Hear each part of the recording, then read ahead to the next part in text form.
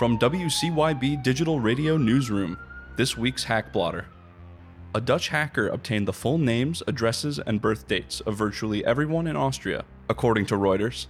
The 25-year-old suspect, who later offered the data for sale in an online forum, was arrested in Amsterdam and is currently under investigation by the Dutch police and judicial authorities. The trove compromised close to 9 million sets of data, police said.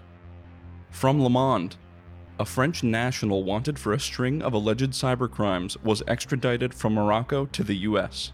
Sebastian Ralt is suspected of conspiracy to commit electronic fraud and abuse, serious identity theft, and of belonging to the Shiny Hunters hacking group, which has allegedly targeted numerous US companies, including Microsoft.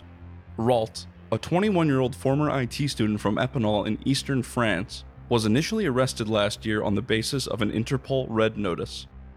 A Michigan man in prison for unemployment fraud pleaded guilty in connection with using cell phone account information to empty bank accounts, the Star reports. Johnny Richardson was charged with conducting a criminal enterprise, which is a 20-year felony, for a scheme that garnered over $379,000.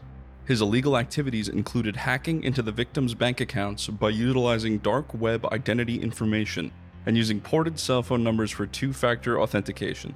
The funds would then be routed through several other bank accounts and ultimately intercepted by Richardson and his associates.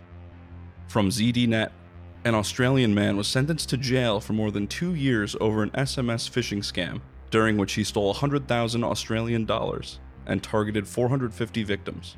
The man, who is 40 years old, was found guilty by the Sydney local court of various cybercrime offenses, including obtaining and supplying data with intent to commit a computer offense. For the latest cybercriminal arrests and convictions, visit hackblotter.com. Reporting for WCYB Digital Radio, I'm Sam White.